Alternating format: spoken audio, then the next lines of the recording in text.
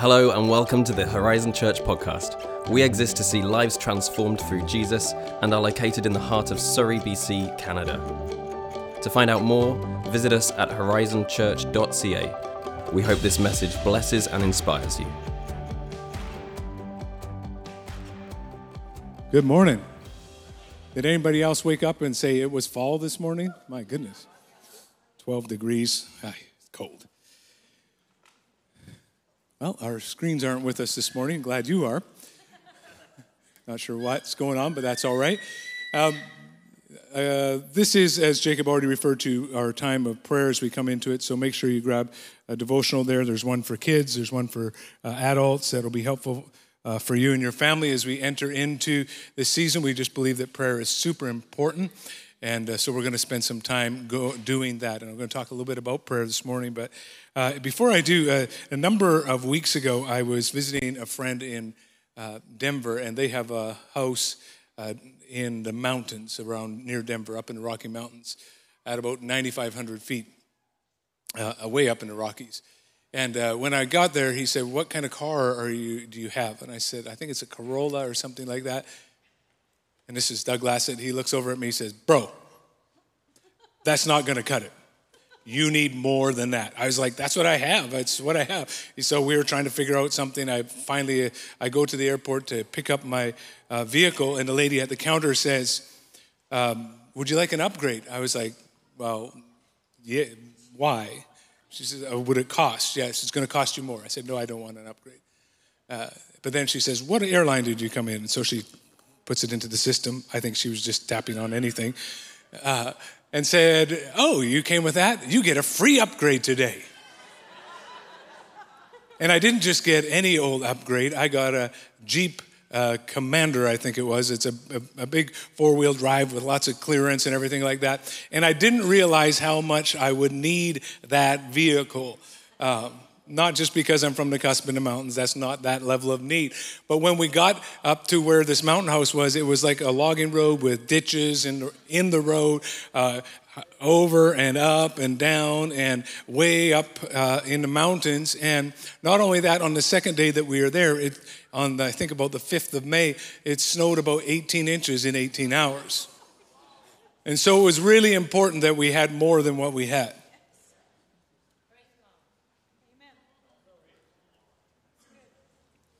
And as we look at right now, we see the headlines of war all over, not just in Europe, but also in Africa. We say, "Lord, we need more." We saw the dreadful, terrible murder, I think it was of 11 people in the province of Saskatchewan. God, we need more help. We need you more. We see the crisis of overdose deaths in our region. More than one a day, sometimes 2 a day, sometimes more. God, we need you more. We live in a culture that is increasingly hostile to the ways of God and people of faith. God, we need you more. If you have a mortgage and you see rising interest rates, God, we need you more. If you're buying milk today at $6 a gallon, $6 for a pound of butter, God, we need you more. Young adults trying to find purpose, God, we need you more. People that are struggling to overcome the grip of addiction, whether to food or to pornography or to power or to work, God, we need you more. Maybe you're living with a spouse that has promised time and time again, but they still are in the grip of the bottle. God, we need you more. Maybe you're an older adult and you're wondering how long will that son or daughter wander from the reality of knowing Jesus. God, we need you more. Maybe you're a recent immigrant fighting and clawing to find your way in a new nation with a new language and a new culture. And you're saying, "I don't know how it's going to work out. I've just scratching and clawing to find my way." God, I need you more. Maybe you're battling anxiety and it overwhelms you at times, but you're here, but you're barely here. God, I need you more. Maybe you have a health issue. Maybe you've been given a death sentence from the doctor. God, I need you more. Maybe you struggle with insecurity and inferiority. God, I need you more. Maybe your marriage is going through stuff that only you know and your spouse know, and you put on a good look and you hope nobody will ever notice, but God, I need you more. Maybe you're a parent that's trying to raise a godly son or a daughter in the midst of a world gone crazy. God, I need you more. Sometimes we think, well, I guess if we've done everything else, then we should pray. But as I said last week, and I'll say it again this week, but our hope and our prayer is that prayer would not be a last resort, but would be our first response. In all of the things that I've outlined and many, many more that are represented in the room, God, we need you more. And so when we talk about prayer, oftentimes we talk about prayer and instantly we think, man, I already feel bad. I don't do it enough. I wish I could do it better. All the things. I was talking with someone this last week who said they read this book by Larry Lee, I'm Dating Myself, back in, I think it's in the 90s, and it's called Could You Not Tarry 1 Hour? And they said at the end of it, I felt so guilty that I stopped praying. Sometimes it's weird how things work, isn't it? But it is our desire to be a people and a church and a house of prayer. Not a church that of no prayer, not a church that has a bit of prayer, but a church of prayer, that at the foundation of what we do and who we are as people and as a body, that prayer would be incredibly foundational and important. Not a church without prayer, not a church with prayer, but a church of prayer. And so all I'll be asking you today to do is to take a step. Just take a step in prayer. You're not going to fix everything and be the perfect prayer warrior locked in a mountain somewhere praying 24 hours a day. But if you would take a step, I believe God's going to do something significant in you and through you and for you. Just take a step. Jesus talked about this, and we'll turn to Matthew 21 and through 12 through 14, and a familiar passage if you've grown up in church. But it says this, upon entering Jerusalem, I just realized something. I took time to make a bunch of slides. Okay. 1, 2, 3, let it go. Upon entering Jerusalem, Jesus then you're going to have to open your Bible because it's not on there on the cheat sheet. Matthew 21, 12 to 14, find your phone, open your Bible. Upon entering Jerusalem, Jesus went directly into the temple area and drove away all the merchants who were buying and selling their goods. He overturned the tables of the money changers and the stands of those selling doves. And he said to them, my dwelling place will be known as a house of prayer, but you have made it into a hangout for thieves. Then, somebody say then. A whole bunch more, somebody say then. Then the blind and the crippled came into the temple courts, and Jesus healed them all. And the children circled around him, shouting out blessings and praises to the Son of David. My house shall be called a house of prayer. What was happening right there? Jesus had just come into the city on a donkey, and the people were shouting, Hosanna, Hosanna, blessed is he who comes in the name of the Lord. And they were basically saying, our king has come. And he came into the temple. And in that moment, now the temple was not, it had kind of like an outer court, which was the court of the Gentiles. Then there was more of an inner court, and then there was another court. But this court was on the outer court, kind of like your foyer. This was the only place that the Gentiles or the non-Jews were allowed to go to pray and seek God.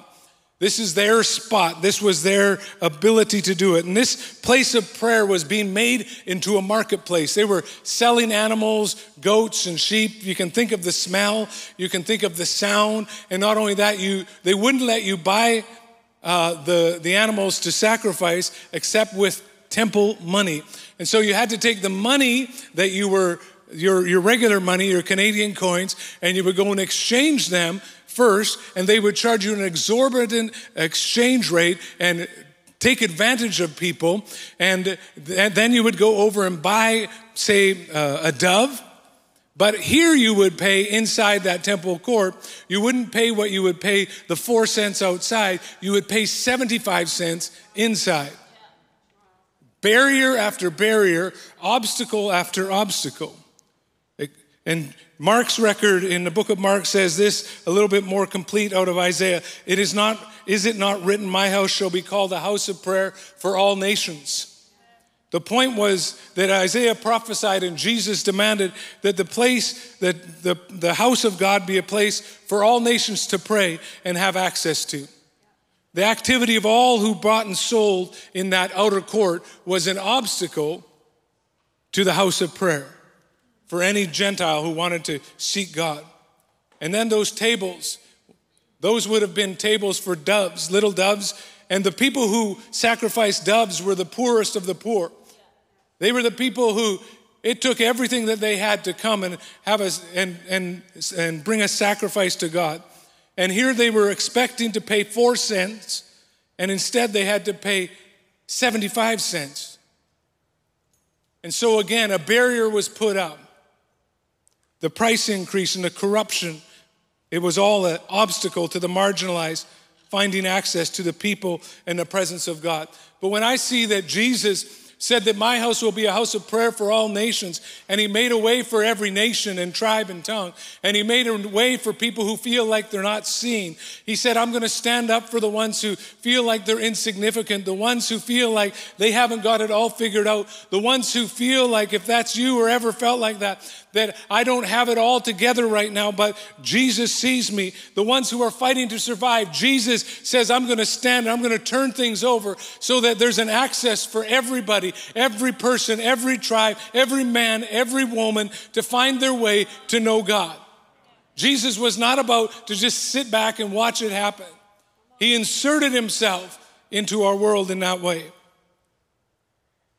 We must be very careful to keep the house of prayer joining with God and reaching and making space for the unchurched, for the unreached, for the outsider, those on the margin, that we would be praying for his kingdom to come and his will to be done on earth as it is in heaven, in your home as it is in heaven, in your family as it is in heaven, in your marriage as it is in heaven, that we would believe in God for people that are far from God to find their way to God, that we would be praying that people that don't know about Jesus today would come to know him through the house of prayer being what it's called to be, that we be a house that would make disciples, that we would stand to transform lives, families, marriages, neighborhoods, nations, by the power of God.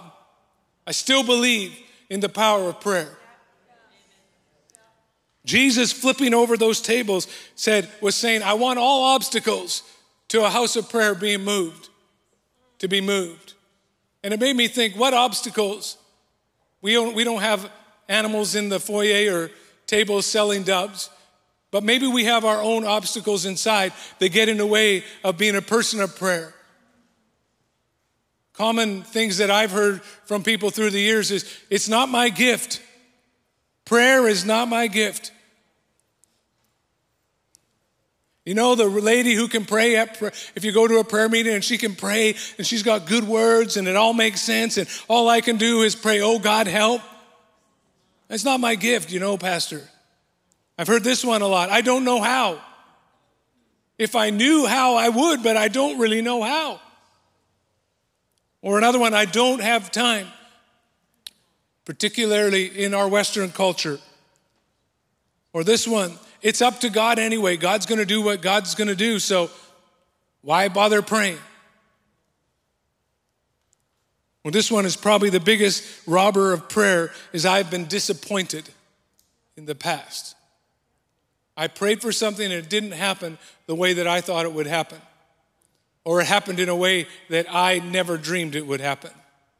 And they become obstacles to prayer. And the enemy will use whatever obstacles he can to keep us from being a house of prayer, a family of prayer, a person of prayer, a people of prayer. But what happens when the obstacles move? Verse 14 said this, then, everybody say then.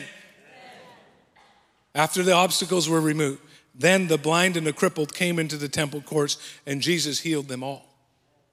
Then the children circled around him, shouting out, blessings and praises to the Son of David. Then, after he cleaned out the obstacles, then things could begin to happen. Then things could begin to move. He could begin to form a house, a home, a household, a place that's marked by prayer. Amazing things happen. What happens in a house of prayer? Centered on Jesus. A church of prayer has a heart for people far from God. It never forgets that Jesus is looking for, searching for. His eyes are roaming all over the world. He's drawing men and women to himself. And it reminds us a church of prayer doesn't have a list of anybody who's too far gone for God. A church doesn't have a list. A church of prayer doesn't have a list of people who God doesn't love. A church of prayer believes for the return of sons and daughters. A church of prayer believes that we will never lock eyes with anybody who doesn't matter to God. A church of prayer is about the nations, the ethnos, every ethnic group, every tribe, every place, every person finding space and place and a home in the house of God. That's a kind of church that is a church of prayer. Somebody said, and you probably might even have heard it on the radio, something like this, that a church of prayer is a bunch of nobodies willing to tell everybody about a somebody that can change everybody. A church of prayer also believes for an ever-increasing healing or supernatural. A church of prayer believes that God is a healer. Sometimes God does it progressively. Sometimes God does it miraculously. Sometimes God does it through medicine. However he does, but we believe that God answers prayer, and that as we're a house of prayer that we see the supernatural. Does it always happen the way we think it should? No, but we live in a space and a place. We trust God's ways. We trust God's heart, and we say, God, your kingdom come, your will be done. We believe that God is on the move and still moves today supernaturally. A church of prayer believes that the impossible is possible in Jesus. Said the crippled were made well. Some of us have been crippled by things in life that have stopped us from moving forward. But a church of prayer believes that the crippling of the abuse that you experience does not have to determine the rest of your life. That the crippling of anxiety that you may feel today, a church of prayer believes that there's hope and freedom for you. A church of prayer believes that if you're crippled by the shame of an abortion, that Jesus can make you well. If you're listening today and you're struggling to shake off or walk out of the things that cripple you, whether that's disappointment or financial devastation or it's abandonment or isolation or whatever it might be, know that a church that is a house of prayer believes that Jesus makes the impossible possible. A church of prayer also believes that God has a purpose and a vision for everyone. There is no insignificant one. There is no one that doesn't have a space or something to offer. Everybody has been gifted by God. Everybody has been called by God. And I love how in this moment we see these people who were blind could suddenly see. I wonder what we're blind to right now that God wants to reveal to us. What's in front of us that we don't see right now? But God says, would you look out? Would you look beyond where you are? Would you allow me to open your eyes? Would you allow me to open your ears? Would you allow me to show you and lead you into what's beyond you right now? Purpose and vision for everyone, whether you're insignificant or maybe you're so comfortable financially and in other ways that you're thinking this is all there is. But can I say there's more for you in God? That wherever you're at, whether you're on the top of the mountain or you're in the deepest valley or you're wandering through where you don't know if you're up or you're down, that there's a call on your life, that God has called you. He's designed you for goodness, greatness in God, and that through Jesus, that what is impossible could be made possible. A church of prayer believes and is marked by praise. Now, what does that fit? I see these children that saw God move supernaturally, that saw God make a way for the marginalized, that saw God make a way for the impossible situations. How could they help but praise? How could they help but say, look what God has done for me. Look what God has done through me. Look what God has healed. Look how God has delivered. Look how God has set free. When I look back and see what God brought me out of, how can I but praise? See, a church of praise doesn't matter. When it say, let's lift our hands and worship, a church of prayer just says, yep, I'm going to do it because God is full of goodness and kindness. He's moving on my behalf. A church that sometimes knows that it's a sacrifice of praise when there's more, when there's less in your wallet than there is in the bill pile. That a church of praise know that sometimes it's a sacrifice of praise when you don't know how to move forward, when it's not moving in the way that you thought it would, when you wish that things would break out, but they haven't yet. But a church of prayer knows that I praise in the middle of the storm. I praise when I understand. I praise when I don't understand. I praise when it's dark out. I praise when it's light out. I praise when it's on the valley. I praise when I'm on the mountaintop. Let us be stirred up to remind ourselves in the middle of darkness, in the middle of challenge, in the middle of all the things that are crazy in our world, that Jesus is still alive, that Jesus is still moving, that Jesus is acting on your behalf, that we would lift up our eyes and look unto Jesus and say like these little children, how could I do anything but Hosanna and shout and give praise to God? That's why I don't mind having Camp Sunday with 100 young people in here making a whole lot of racket. I don't mind it because I know that this house is a house of prayer that believes that the next generation praising God is gonna, just like these young children in this story, is sometimes gonna make a little noise, is sometimes gonna make us uncomfortable, but it's good. Thank you for the 5 of you that feel that. Just kidding. But what makes a house of prayer? What makes a house of prayer? God, we see the supernatural. We see it's a house for nations. We see the impossible being possible. We see that there's a purpose and a vision. We see it's marked with praise. But what makes that kind of a house? This is not an exhaustive list, but I want us to consider this. Oh, it's back on that side. Okay. I'm a little ADD, so just bear with me. Okay, what makes a house of prayer? It's number 1, we choose the activity of prayer over the apathy of no prayer. We choose the activity of prayer over the apathy of prayer. Very rarely when my alarm goes off in the morning do I want to jump out of bed even if I'm going to pray. If I wait till I feel it doesn't always happen. Sometimes it does. But Ezekiel 22:30 says this is God speaking. So I sought for a man, a woman, a person among them who would make a wall and stand in the gap before me on behalf of the land that I should not destroy it, but I found no one. That's talking about in ancient times there would be a wall around a city to protect it from raiders and from wild animals and warriors coming and stealing them and hurting them. And so he said, I would look for someone who will stand in the gap, who will pray, who will intercede. God was looking for a people to stand. And if you look at the verses before that, first of all, he was looking for prophets in verse 25. He was looking for priests in verse 26. He looking for princes in verse 27. In verse 29, he's looking for people.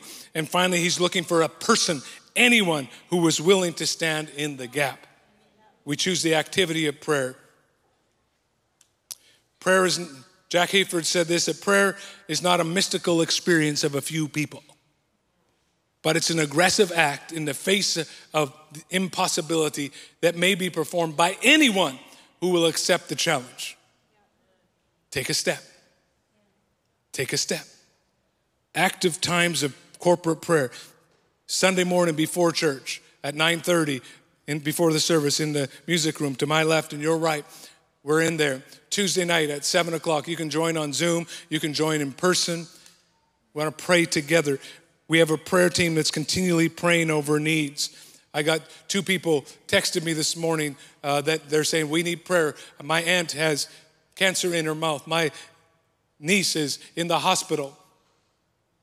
People, we need prayer. We need more of God. When we gather on Sunday, we pray. When we're wake up in the morning, we pray. When we step into that business meeting, we pray. When we drive to work, we pray. God knows you got to pray when you're driving in Surrey. When we are looking for a job, we pray. When we have a health issue, we pray. When we have an issue with our anxiety, we pray. When I'm facing something I don't know what to do with, I pray. When I'm in great victory, I pray. Whatever space or place, we choose an activity of prayer over the apathy of no prayer. Take a step. Just take a step. Secondly, we choose to persist in prayer until we prevail over hell. We choose to persist in prayer until we prevail over hell. Jesus said this about us, and he said, I also say to you that you are Peter, and on this rock I will build my church, and the gates of Hades or hell shall not prevail against it. Gates, the function of gates is to keep you in, to confine you, to shut you up, and to control you. The church of prayer refuses to be kept in, confined, shut up, or controlled by darkness.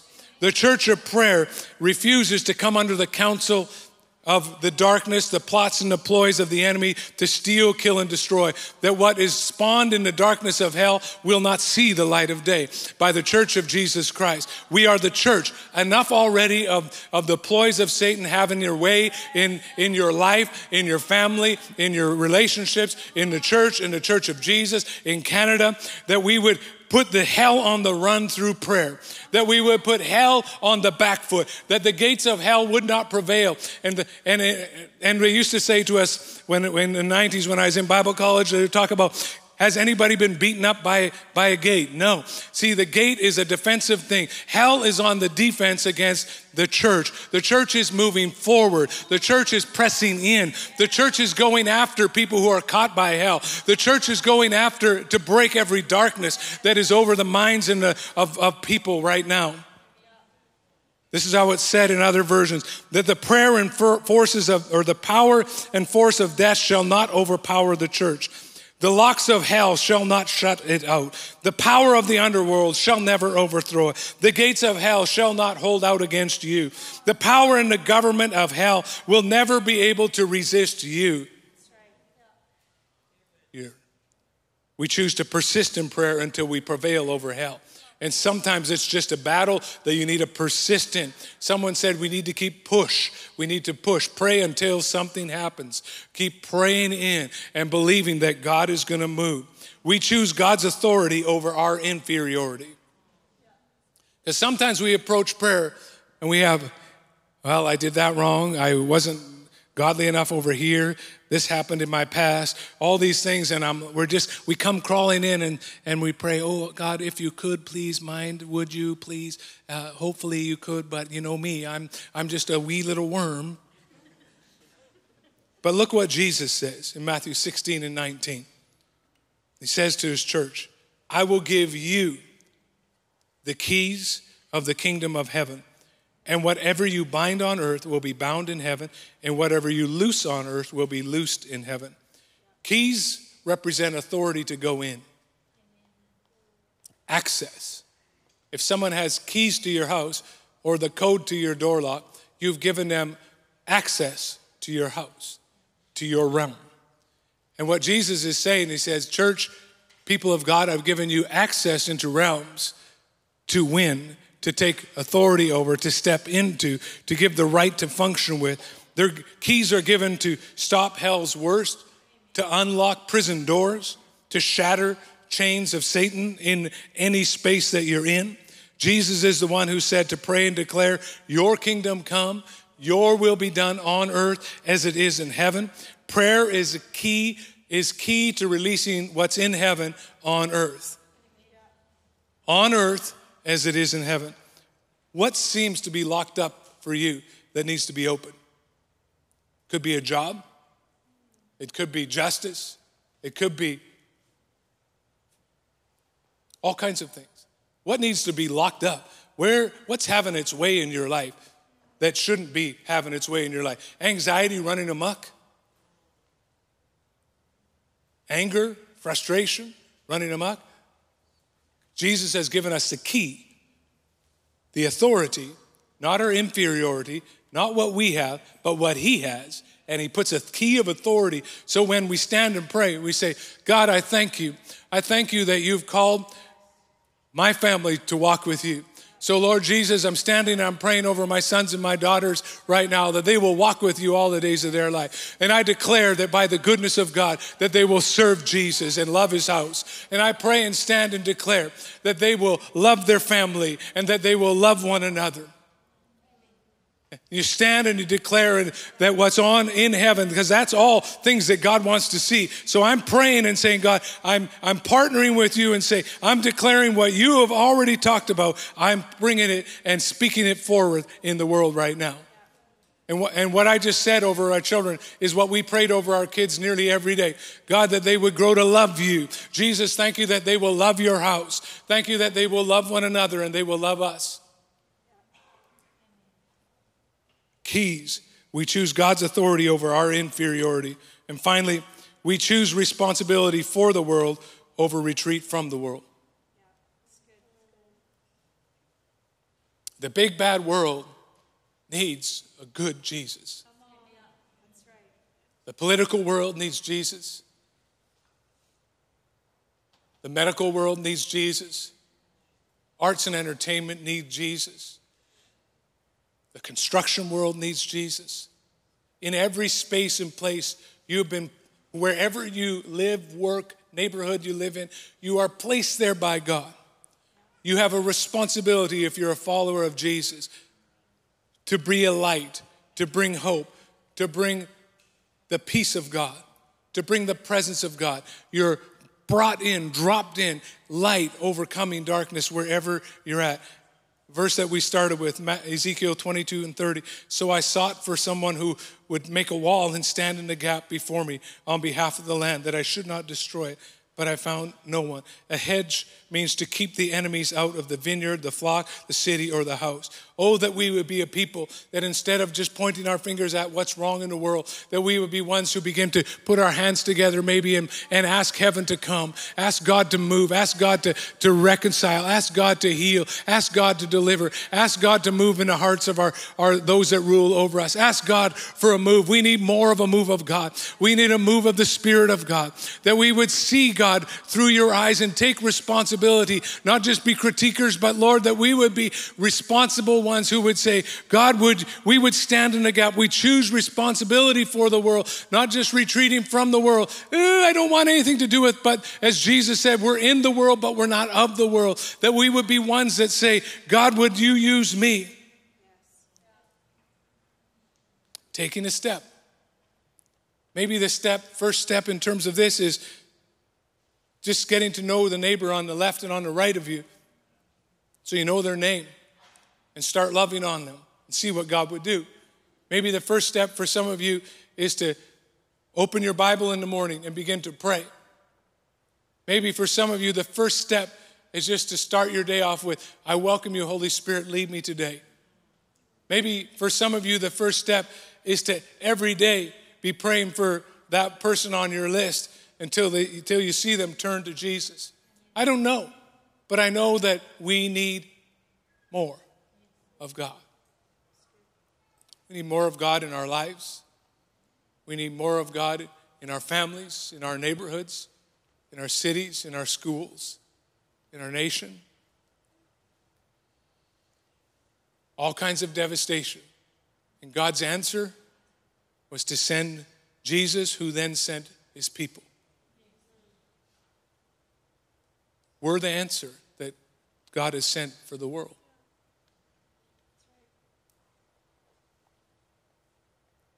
We choose responsibility for the world over retreat from the world. A church of prayer that's closing gaps around lives.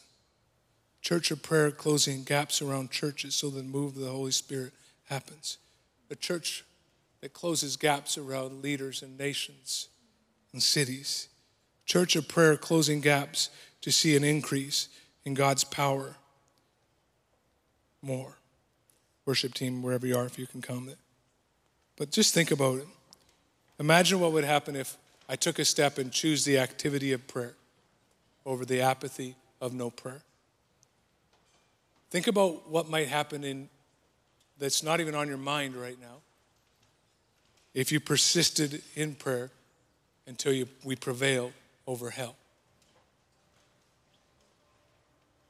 What might life look like if we embraced our authority in God instead of the inferiority that we believed?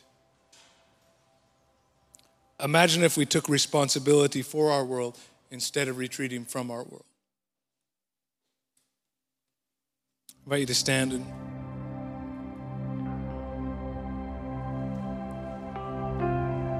just ask this simple prayer. The word accomplishes the purpose it's sent out to do. Jesus personalizes it through the Holy Spirit to each of us. I just ask a simple question, maybe to ask the Holy Spirit. Is there an obstacle to prayer that needs to be flipped in my life? Maybe my obstacle is it's not my gift. I don't know how. I don't have time. It's up to God anyway. I've been disappointed. And invite Jesus to flip that obstacle over, to flip the table. Just take a moment, bow your head, give privacy to the people around you, because we need more.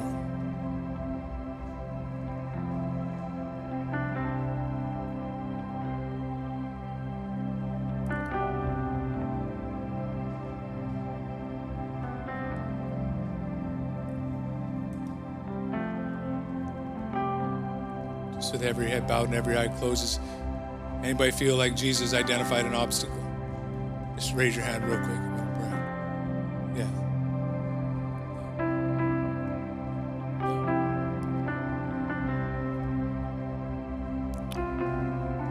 Same God.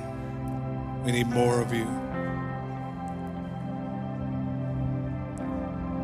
So I don't know what step you're going to take this week, whether it's a devotional book. You want to sign up at hello@horizonchurch.ca to get it via email. Maybe you want to fast a meal. I don't know. Maybe you'll show up at prayer on Tuesday at 7. Bring your kids. Or Friday in Princeton. Maybe you're going to set an alarm for noon every day and spend the first 10 minutes of your lunch just praying. I don't know. But I want to encourage you to take a step.